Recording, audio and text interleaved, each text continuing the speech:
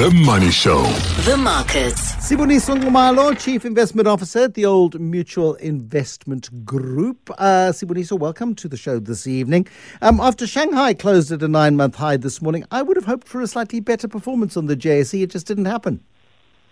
Yes, Bruce. Good evening to you and good evening to your listeners.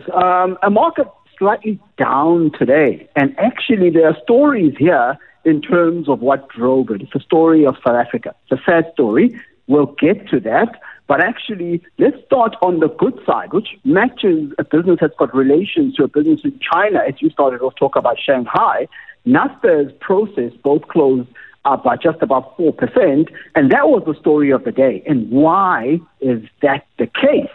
On Thursday last week, one of the investment banks hosted what they called a fireside chat with the financial officer of Prosus. And this fireside chat doesn't involve a fire, so it's just a call over Zoom with the financial officer talking to the market.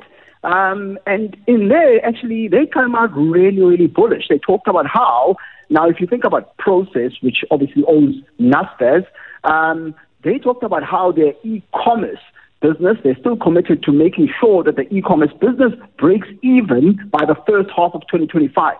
Now, Bruce, this is an important thing because Naspers, so it's got Tencent, the Chinese gaming and advertising and fintech business. That's the business that's the majority of the valuation.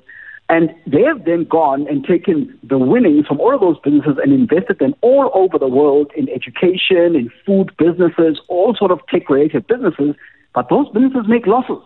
And management over the last 12 months have been really focused in telling the market, hey, we are going to make sure we turn those losses around. We're no longer going to tolerate them. And this is making the market excited because if that happens, then this so-called discount to Tencent might close and then that valuation might go up. So the market was very excited.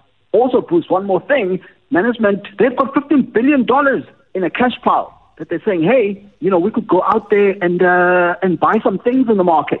And so therefore, again, the market is looking at this very positively. Okay, $15 billion to buy things, that's very nice. How much of what Naspers and Prosus have bought in the last 5 years is making a positive contribution to earnings?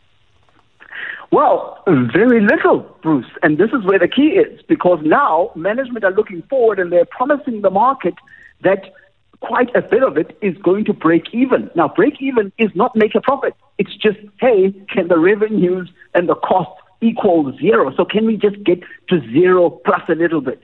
And that's what they're promising in the second half of 2025. So, Bruce, we've got 2 years before we can see any of this materializing, but that's what the market is getting excited about because the market always looks forward.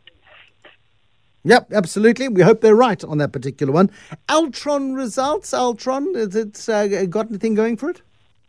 Yeah, Bruce, Altron came out with results today. And actually, they tell a story of South Africa. But before I delve into those, I'm going to go somewhere else. Like in South Africa, our government bonds, foreign investors invest in our government bonds. And since over the last 12 years, National Treasury has kept track in terms of how many foreigners own our government bonds. Now we're at the lowest level we have been in years because foreign investors are like they own 25% of our government bonds, which are yielding close to 11% return. Very good return, Bruce.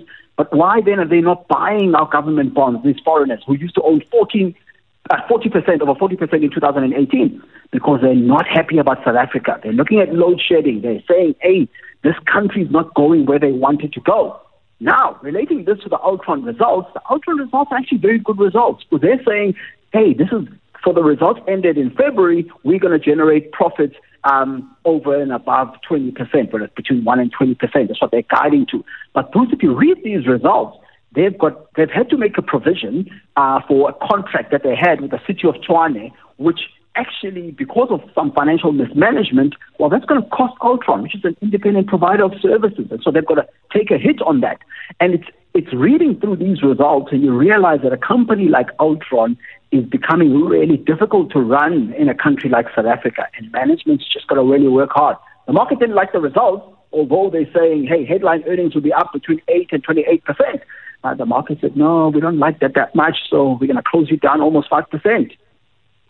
Thank you, Siboniso Nxumalo, the Chief Investment Officer at the Old Mutual Investment Group, on a day where the JSE lost a little bit of ground, 146 points. It's tiny. 78,723, still elevated relative to what it was a week or two ago. The market staged nice recovery last week, a bit of a softer start to this one.